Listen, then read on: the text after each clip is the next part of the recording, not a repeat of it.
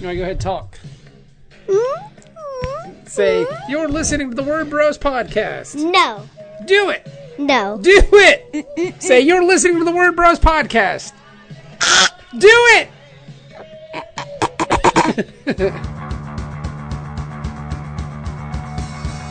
You're listening to the Word Bros podcast. TheWordBros.com.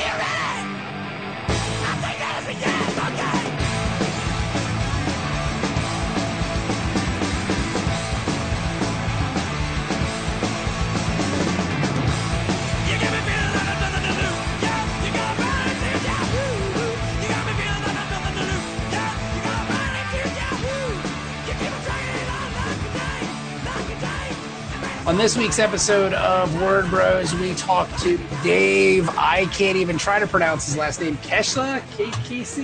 Kizzia. Dave Kizzia. He is the co-writer. I think it was Kizzia. Kizzia? Hold on, but let's look it up. Well, I have the book right over here, so let me get it. Okay, yeah, look at the book and tell me how it's spelled. Why do these people have to have such complicated names?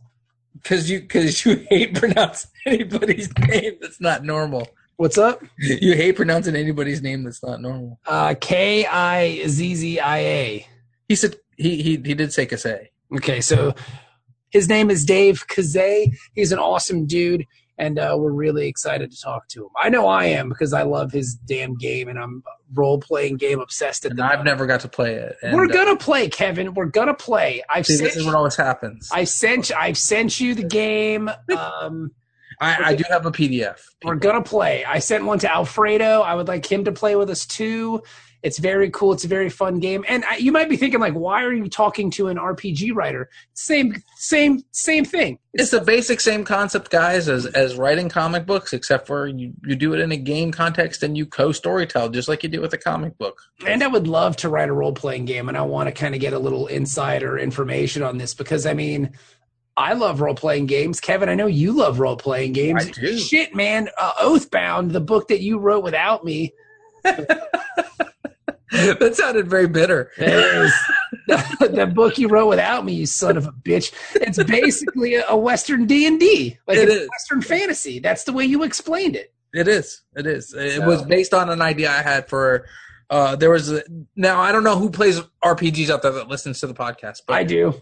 There was a time where D&D did an OGL, open gaming license. So I was like thinking what would be a really cool OGL land would be like, oh, what if it was a Western fantasy? Like that, I've never seen anything like that. Like Tolkien meets like Sergio Leone. So I was like, that would be cool. Like, I would dig that. Like, who wouldn't dig that? And you have different stereotypes, like a thief would be a gambler, etc. So yeah, that was totally the idea behind that. And it turned into a comic book. It did, yeah. Your idea turned into a comic book. Dave takes these ideas and turns them into role-playing games. And we've also talked about other ideas that we have that we can't. Oh, dude, I would love to make some of this. I mean, like, there's a few things that we have as Word Bros that we would like to see made into it's not out of the ordinary if you go to any role-playing game store. I mean, there's a Sixth Gun role-playing game. There is an Atomic Robo role-playing game. Well, that sounds great. There is a Hellboy role-playing game. There is, and I would like to play that. So if you're out there and you're listening to this podcast and you want to run a Hellboy RPG for Bob and I, we will totally play. There is a Mouse Guard role-playing game. Did you know that? No, I did not. Yes, there is a Mouse Guard role-playing game. So the idea of role-playing games and comics, I mean, shit, man, Marvel has one. I mean, Marvel does have one. Now I have played the earlier versions. I had Marvel I have it right over here on my shelf because I played it when I was a kid. And the D100 one? No, hang on, I'll get the box. Hang on, with the face rip. This one. Yes, that's the one with the face rip. Yes, it's basically fighting, agility. And like the game shop I go to, he has mods that you can buy for like $8 that I want to buy just for the shit of it. Like one of them is actually like a Defenders mod. It's Iron Fist, Luke Cage, Doctor Strange, and Black Widow, which would be pretty damn fun to play. But yeah, I played that game when I was a kid, and I was so unoriginal. I loved that game. My character that at lunch. My character was Green Arrow. Like that was the Marvel role-playing game you played. Yes, I made it Green Arrow. It's so stupid. I played the mutant version of Punisher. Oh, that's fun. Yeah, because the Marvel game I played in took place in Days of Future Past, wherein like the mutants were all gone, or they were like resistance fighters. So basically, the guy who ran our game was like, you have to the only requirement is you have to be a mutant. So I was like, all right, so you roll your stats up as a mutant. That's cool. Yeah, that was a great game. I played it for a summer. It was really Have you ever seen the Ultimate Powers book that goes with that game? No, I haven't. The Ultimate Powers book with that game has the weirdest fucking powers in there ever. There's a dude that used to play with us that was really into horror movies. He would take like the grossest powers ever. So it was like really weird. Like they had the weird gross powers. But so there you go. So what we're saying is it's not uncommon for the world of RPGs and the world of comics to meet. And I like this game, so I wanted to talk to Dave. So here we are. We got a problem with it. So let's get to that. It is Dave Kizzia from Spirit of 77 and Monkey Fun Studios. Monkey Fun Studios.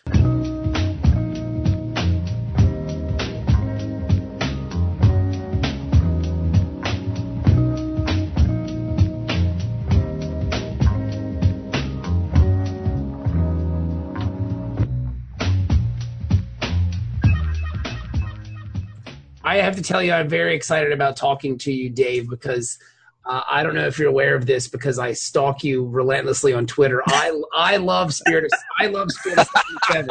It is a fantastic game. Well, I'm really happy about the nice little gift you left on the porch there. That was pretty nice, with the candles and. I thought it was a steaming pile of dog poop. No, Kevin, it was a birthday cake. That's why it was on fire. Now we are talking to Dave this week, who is the Dave. What's your last name, buddy?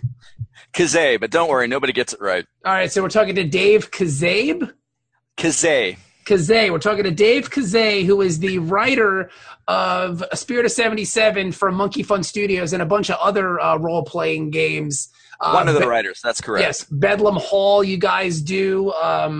Gruel Truck, you guys do. You guys have all kinds of RPGs out there, and I know people. Normally, we interview people who create comics and writers, but it's in my brain, in my mind, it's all kind of the same thing, because you are writing, you're creating this fictional world, and world building. It's world building, and the process of like creating an RPG kind of fascinates me. So I'm abusing my own power here and speaking to you directly because I'm interested. This is fascinating to me.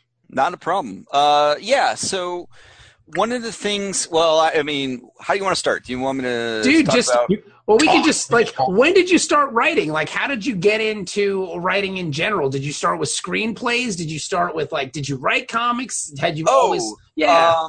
I've actually been one of those guys that always kind of wrote stuff, throughout, throughout my life. I can honestly say I spent a lot of high school years just drawing little comics and writing out stuff myself, passing in between friends and what have you, when I should have been studying.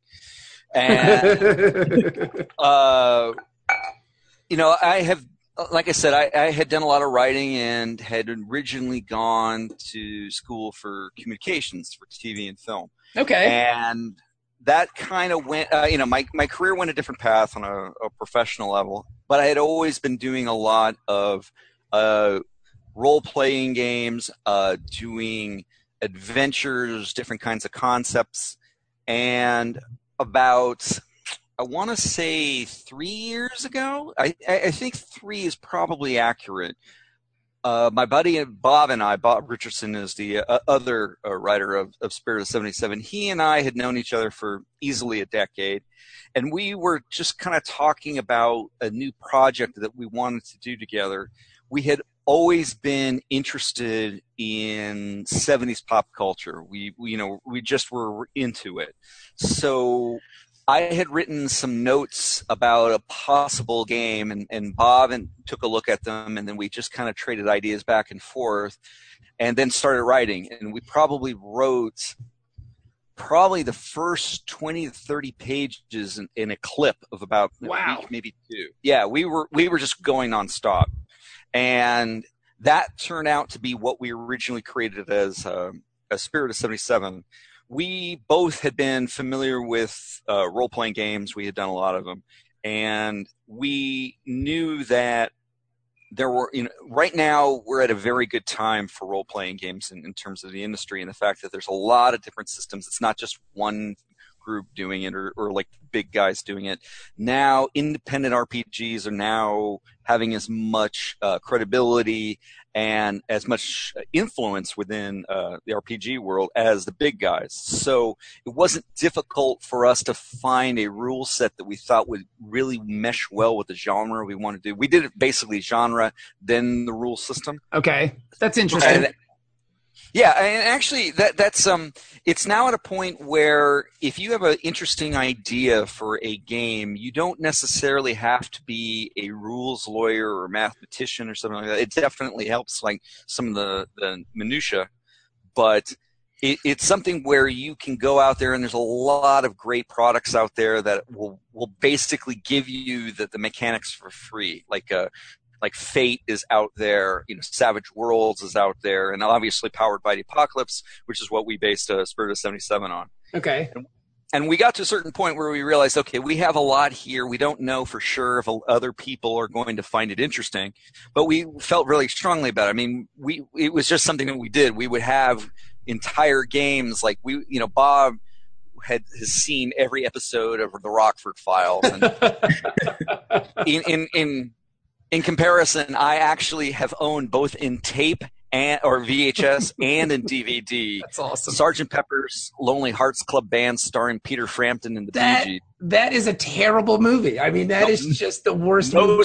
No, sir. No, I defy you. And I'll tell you why. Because I think that's one of the best movies ever, because at the very end, when Aerosmith comes out as the bad guys, I don't care who you are. If you sit there and going, I don't want to be a rock star after seeing that, you're lying to me and to yourself, because they come out, they're so coked up. They're barely standing. They're greasy. They're dirty. And you can just feel people feeling, uncomfortable, like holding on to their girlfriends in the theater, just saying, don't look at them. And that's the stuff that real 70s rock bands should be like. And I own that. I do. I love that. And actually, that kind of brought my wife and I together. It was one of those things that we realized we were meant for one another. She was yearning for a coked up Steven Tyler, and you're like, she found me. So there you go. Oh, she was looking for somebody to hold her in the theater, and you were there. No, she wanted the coked up Steven. Oh, okay.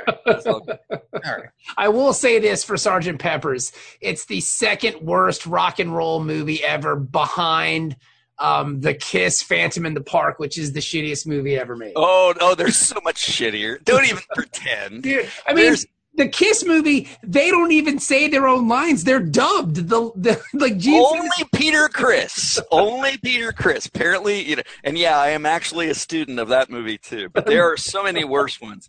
Let's see, because we had to do a lot of research into this. There's a movie called Phantom of the Paradise. Have you ever heard of this one? I've not heard of this. I know. I have heard of this movie. Yes, it is. Phantom of the Paradise is great because it's kind of like a cross between Faust and Phantom of the Opera, and it has Paul Williams. Kevin, you were telling somebody was telling me about this movie where Paul Williams. Yeah. Go ahead. I'm sorry. He plays the devil. He plays an agent of the devil, and it stars Jessica Harper, who later was in the sequel to Rocky Horror Picture Show. It's one of those things that you just go, where? And he wears like this crazy mask. Yes, this crazy mask on, and it's like if David Bowie was short and unattractive. Opera, Ziggy Stardust meets Phantom of the Opera. It's fantastic. With a midget. It's crazy. So anyway, like I said, it was something we really, knew the genre, and we knew we liked Smokey the Bandit. We loved the Warriors, all those things. We wanted to put it in one setting.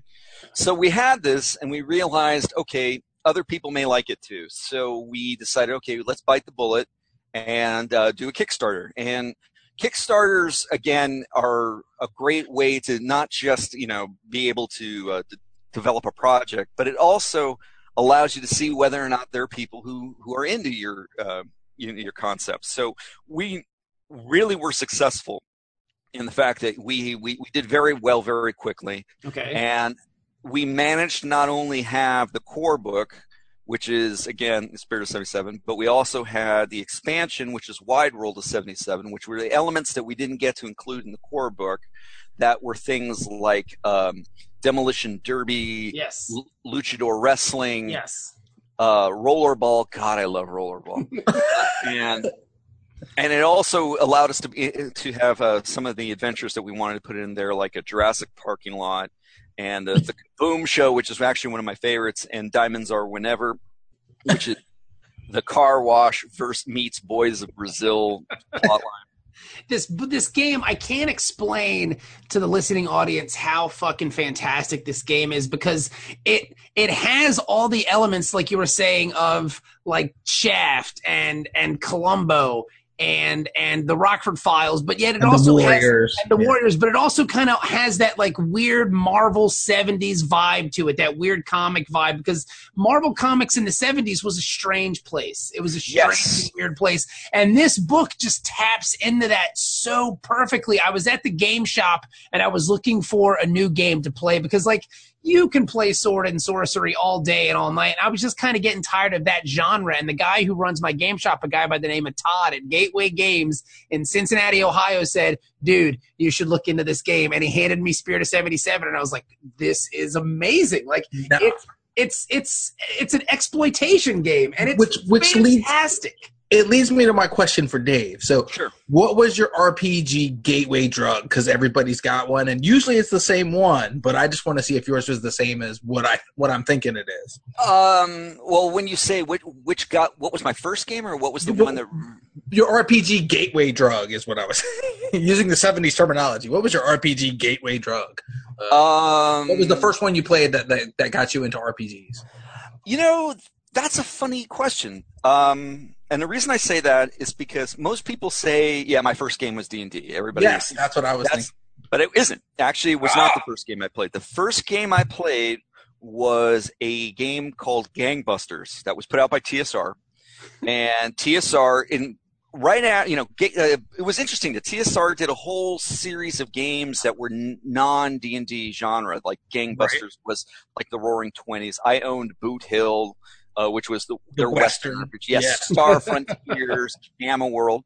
And I think that probably had a bit of an influence on me, in that I saw RPGs as things that could be beyond just swords and sorcery and the fantasy setting. Because, as I said, the real exposure I had was playing Gangbusters and then Boot Hill. And so I realized that games could be more focused on specific genres and more modular than just saying, okay, we're going to do this, but we're going to throw swords in there.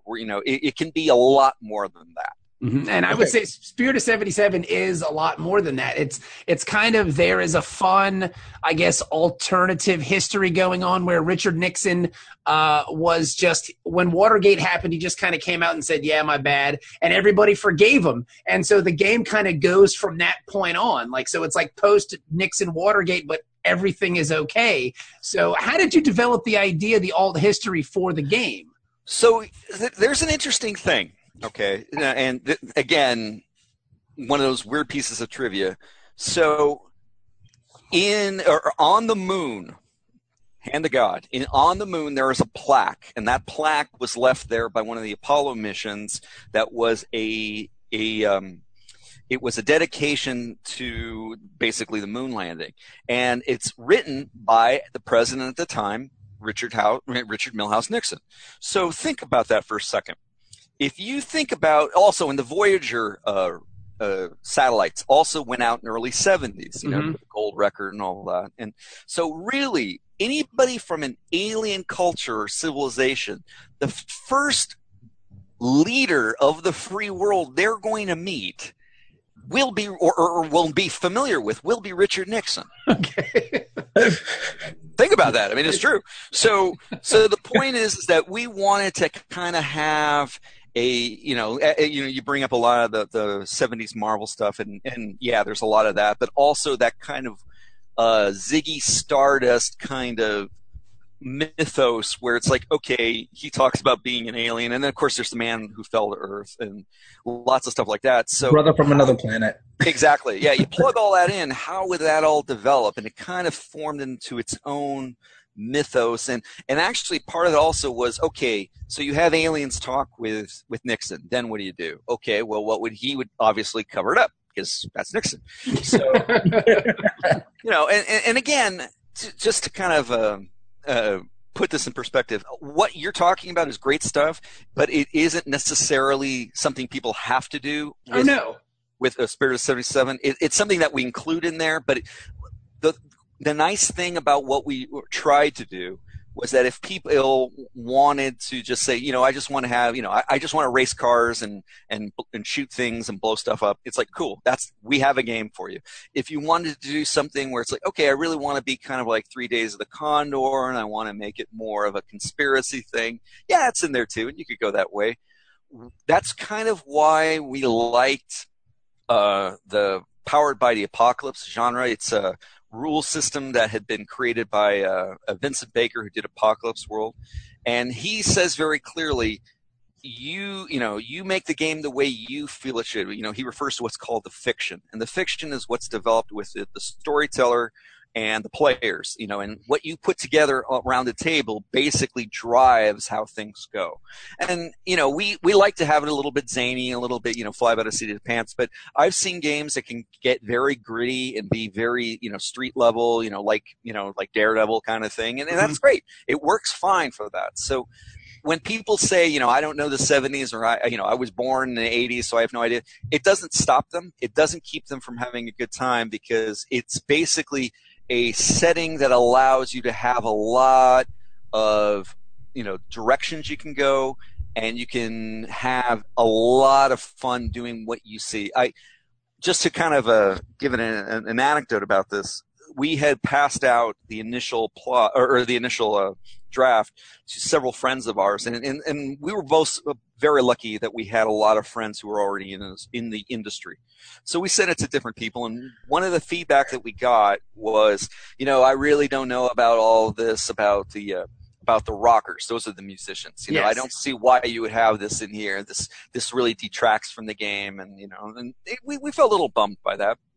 And then we got another piece of feedback from another designer, completely different person altogether, who said, "Oh my God, I love it. I get to be Stevie Nicks." And and you think about that, you go, that's okay. I don't mind people being able to get what they want out of it, because that's the sign of a game that has legs, at least, in our perspective, is that people can get what they want to put into it and have a good time no matter what. In fact, to be honest, it's really good when you have contrasting people at the table saying, you know what, I'm going to play a character that, I am absolutely, a member of like the Kiss Army, and I'm wanting to do that. Okay, I'm playing Charles Bronson from Death Wish. Go for it, baby. That's a good game, and actually a lot of them do go just that way, and it works great. It's a really fun game, and like you were saying, the rules are almost kind of suggestions, because even in like the first couple pages of the book, you say like, hey man, if there's something in here that doesn't suit your game or doesn't suit your vision, don't do it. Don't use absolutely. it. Don't worry about it. And it's nice to see that, because I've been flipping through the Starfinder guide now for like a month, trying to process all this to run a Starfinder game. And then I open up your book, and it's just like, hey, just have a good time, man. Like, just turn on some awesome tunes, just listen to Zeppelin and have a good time, and make an awesome campaign. And it's really it's very freeing as a storyteller and as a player, because you don't have to be kind of limited by like a heavy set of rules, which I think is kind of rad. One of going back to talking about the setting of or the rule setting of Apocalypse World, Vincent Baker came up with a really smart system in that it was, you don't have a lot of dice. It's straight up, 2d6. And this is what I really like about it, because I can explain it to people in 30 seconds. So you roll 2d6. If it's 10 and above, it's a success. If it's a 6 and below, it's a failure, but you get an XP, so you're not afraid. Awesome. Yeah, so that way you're not afraid to take action. Yeah. And then 7 to 9 is a partial success, or a success with a cost, meaning, you may get part of what you want, or you will have half of what you want, and then a challenge to deal with. And when you explain that to people, they they get it immediately. And then once they get the basics of it, everything moves a lot faster. And so what I really liked about games powered by the Apocalypse is that you don't have to do a lot of number crunching because you really want to be focused on telling the best story around the table. See, and that's another thing I liked about the game, too, because you mentioned that. Don't worry about how many bullets are in your gun. Don't worry about how much gas is in your car. Don't worry about that stuff. Just have fun. And it's really nice to see as a player and, again, as a storyteller. Now, as you're crafting, like, how much actual writing goes into the different types of characters and things like that? Did you have a specific, like, character set in mind when you were building the world, or is it just like, oh yeah, we should do like a Ziggy Stardust, that'd be awesome? Like, how did that kind of build? Two paths. Part of it was that at first it was, okay, what could we do? And so obviously we wanted to have the tough guy, and obviously we wanted to have, the driver, which in our parlance is the good old boy. And we knew we wanted to have the vigilante who was good with guns. And so we knew that there were lots of things, and we basically stream of consciousness, wrote all that down. And then we pared it down to say, okay, what are the archetypes that we know need to be in the core rules? And so that's what broke down to say, the sleuth, which is obviously the mental character. What we have is called the honeypot, which is the character that's all about social manipulation. The rocker, the tough guy, as I said, good old boy. And it really was easy to determine what those basic roles should be. Yeah, and actually, please go ahead. Did you basically just go through like all the 70s movies and say, okay, we need a Shaft, we need a Hooper, we need a Smokey. Yeah, is this the process of how it happened, or did you just was it just almost like you were building an Avengers team almost, and you said we need A, B, C, D, and E, and just kind of ran from there when you were paring them down?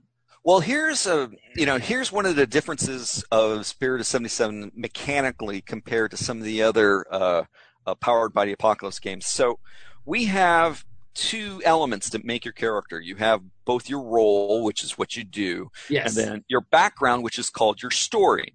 And we have this written out as an example, but I'll go for it a little bit. So the example I always give is the movie Rocky. And Rocky, you have of course the final climax between Rocky Balboa and Apollo Creed. Now, in game parlance, both of these are, these are guys who fight, so we would call them both tough guys. Now, Apollo Creed is a professional fighter. He is a professional athlete. This is his job. This is something he's done for 10 years. He has been in this. It's a regimen to him. So for us, he would be called an all-star tough guy. All-star being an athlete or athletic background. Rocky, it comes from the streets of Philadelphia. He's a guy, around the way. He runs, on the neighborhood. He fights or punches against like the slabs of meat, does a little protection work on the side, a man of people. So he would be what we would call a one bad mother tough guy, guy from the street. Uh-huh. So you have one bad mother tough guy and you have an all-star tough guy. Now, both of them have the same role, but because of their backgrounds, they have different move sets available to them that the other background wouldn't have. So that allows a lot of flexibility. So you can have, as an example, talking about tough guys, $6 Million Man, he would be what we would call an X-Tech, which is our version of the sci-fi tough like guy. Like a robot. He's like a robot. Yeah. Bionics, absolutely. And you have different types of sleuths, like you mentioned Shaft. Shaft, of course, is like a one bad mother sleuth because he's, basically on the streets of New York. Or you would have somebody like a glam sleuth, who in my, my favorite would be an actor known as Peter Wingart, played in a series called Jason King, which is early 70s. And he had like a handlebar mustache and big collars and all that. Kojak would be another glam sleuth. Yeah. So you would have basically the guy that's really flashy, has the $100 or $1,000 suits, that kind of guy. Same background as a Columbo, but not necessarily with the full abilities as each other. Okay. Different skill sets is what you're saying.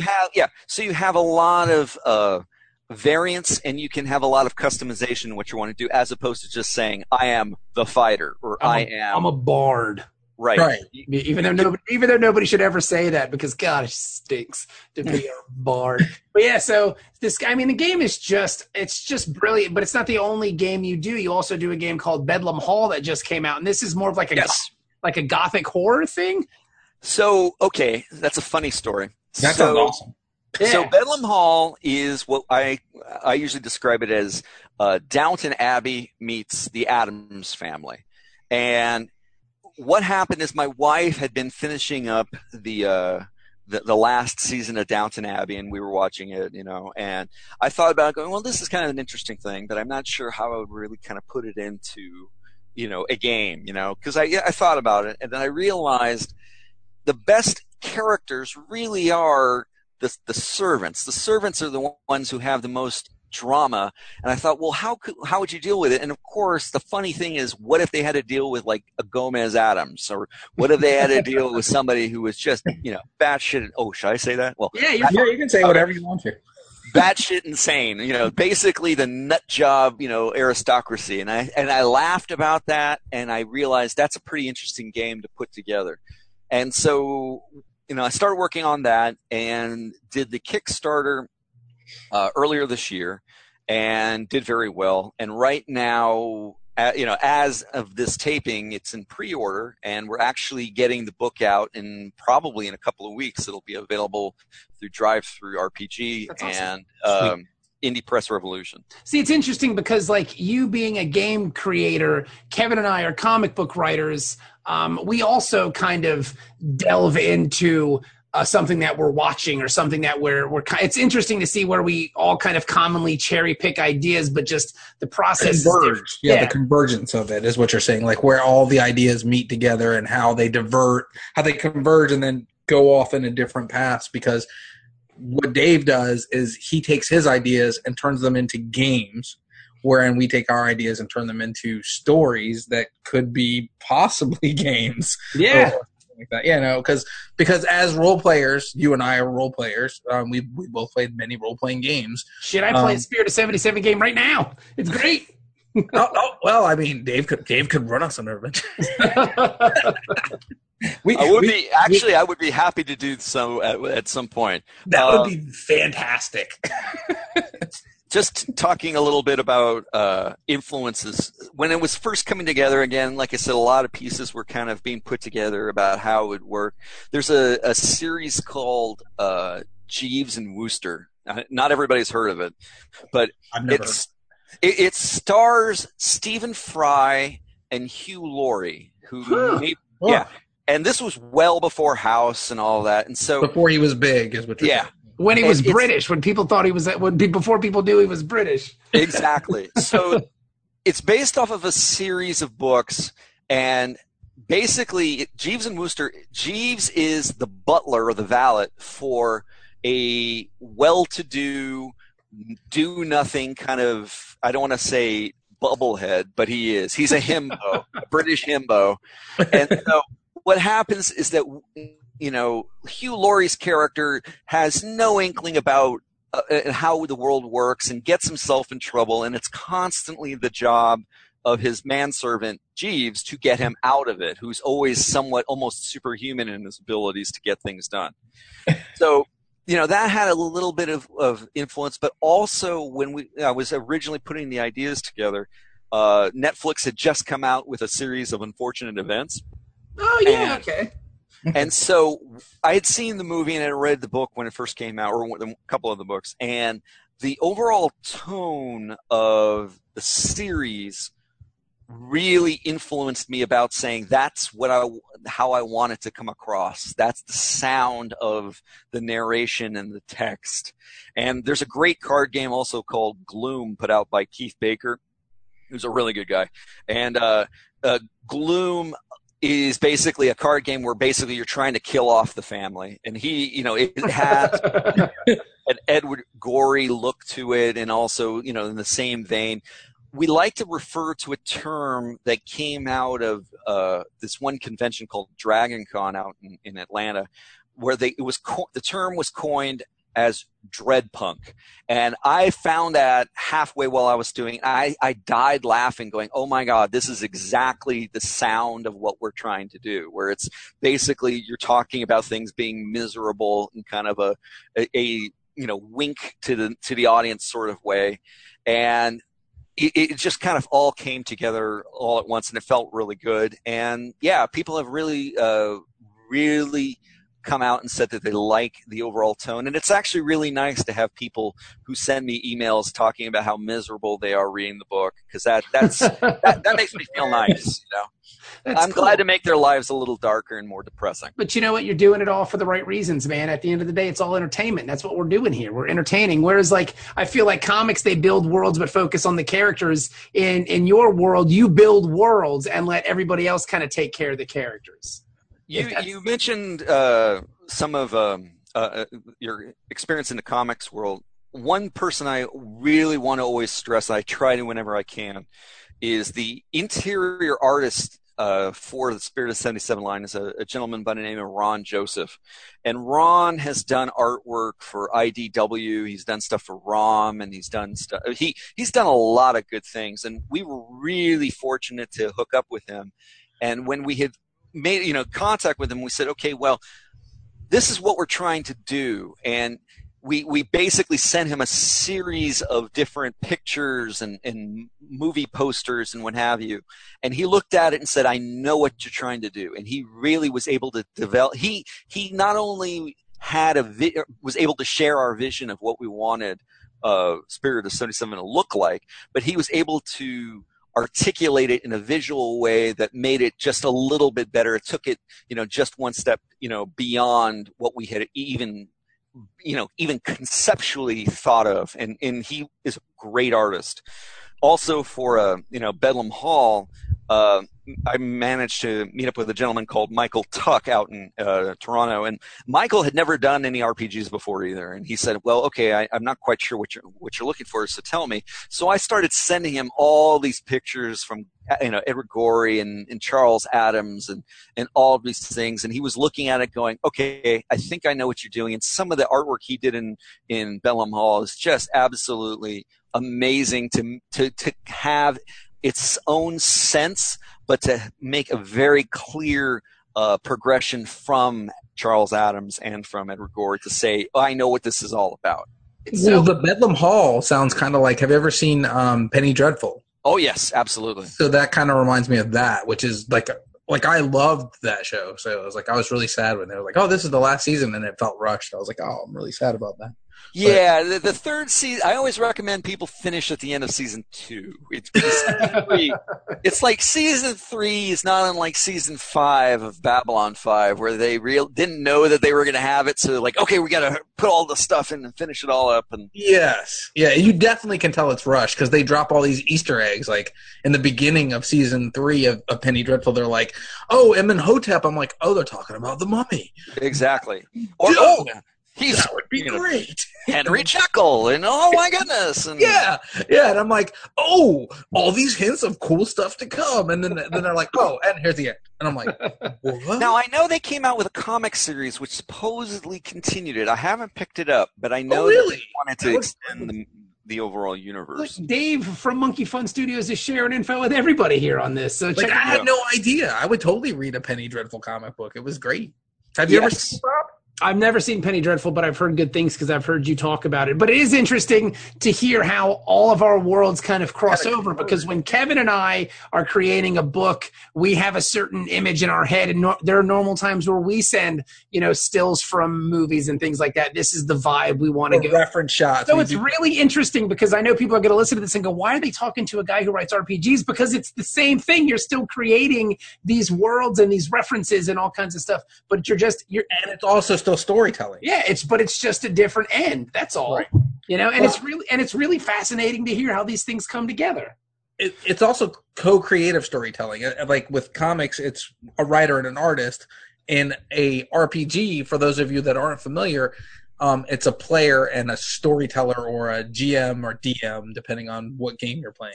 So it's all storytelling, and so a lot of the best storytellers in comics also play RPGs. Yeah. Because true. I heard that Greg Rucka, who's probably one of my favorite writers, he runs a Star Wars RPG, and like Matt Fraction and Kelly Sue DeConnick play in his Star Wars RPG, which is that like would be a great game to get into. Oh my gosh. I even heard Jon Favreau say when the first Iron Man film came out, he said he became a great storyteller and learned how to tell a story by DMing games when he was a kid. So, I mean, it all kind of comes together wonderfully. It's awesome. So before we let you go, Dave, I know you probably got lots of things to do. I've seen your Twitter. You're super busy with Bedlam Hall getting ready to come out.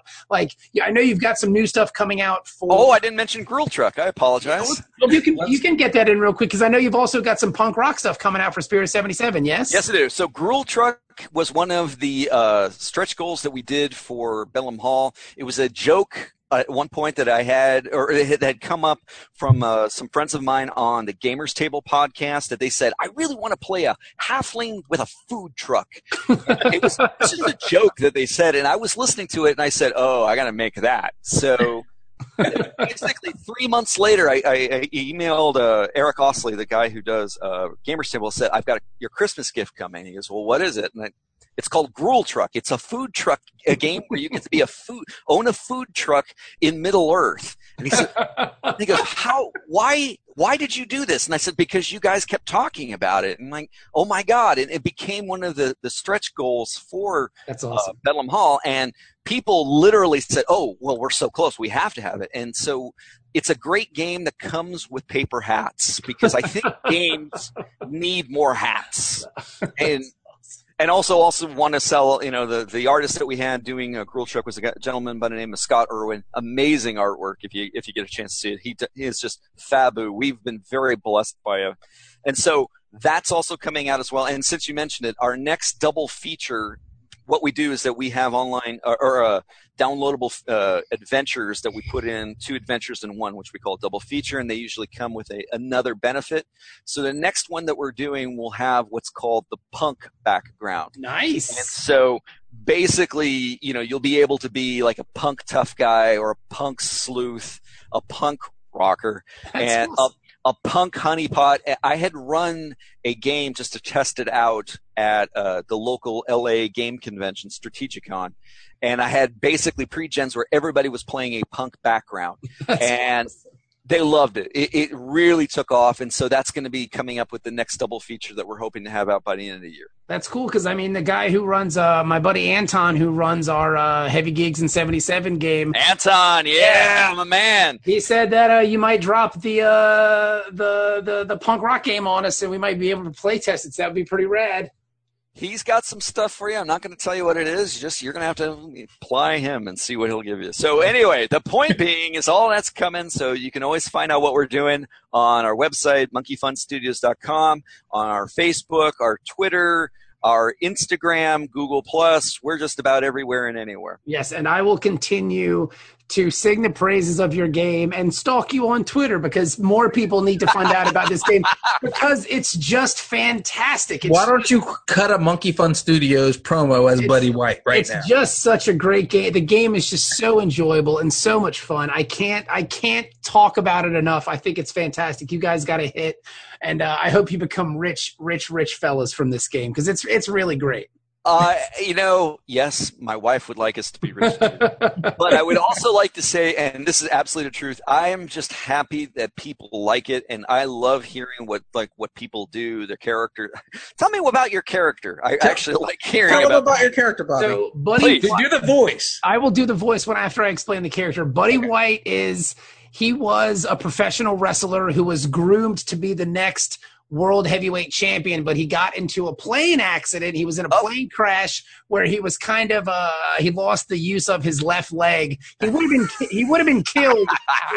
He would have been killed if it wasn't for his top physical condition. And so after his accident, he becomes a private investigator who battles the criminals on the mean streets of Seaside City. And I don't know if you ever watched wrestling growing up as a kid. Of course I did. But the gentleman that I'm playing in the game talks just like the American Dream, Dusty Rhodes. Yeah, Dusty Mr. Rose, son of a plumber. I'm just a normal working man. I'm American dream. So I just go off on like these 2-minute rants, just talking like Dusty Rhodes during this podcast, and it's so much fun to do. This world that you've built is just amazing, and I can't. How about you, Kevin? I can't stress it enough. It's great. I haven't gotten a chance to play yet, but I told Bobby, like, if he played Buddy White, I would play Nikita Koloff. So then I would be the Russian knight to his American dream, and I'd be like, how you say Buddy White? How you say superstar in American?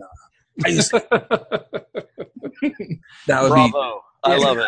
You got a great game, man. You got a great game. And thank you so much for making this thing. And again, check it out, monkeyfunstudios.com. Do it. It is wonderful. Spirit of 77, Bedlam Hall, so much more. Thank you so much.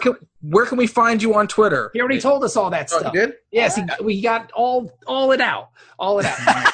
And we're also available on Drive-Thru RPG and Indie Press Revolution. Check it out. Yeah, buddy. Thank you, Dave. Thank you, guys.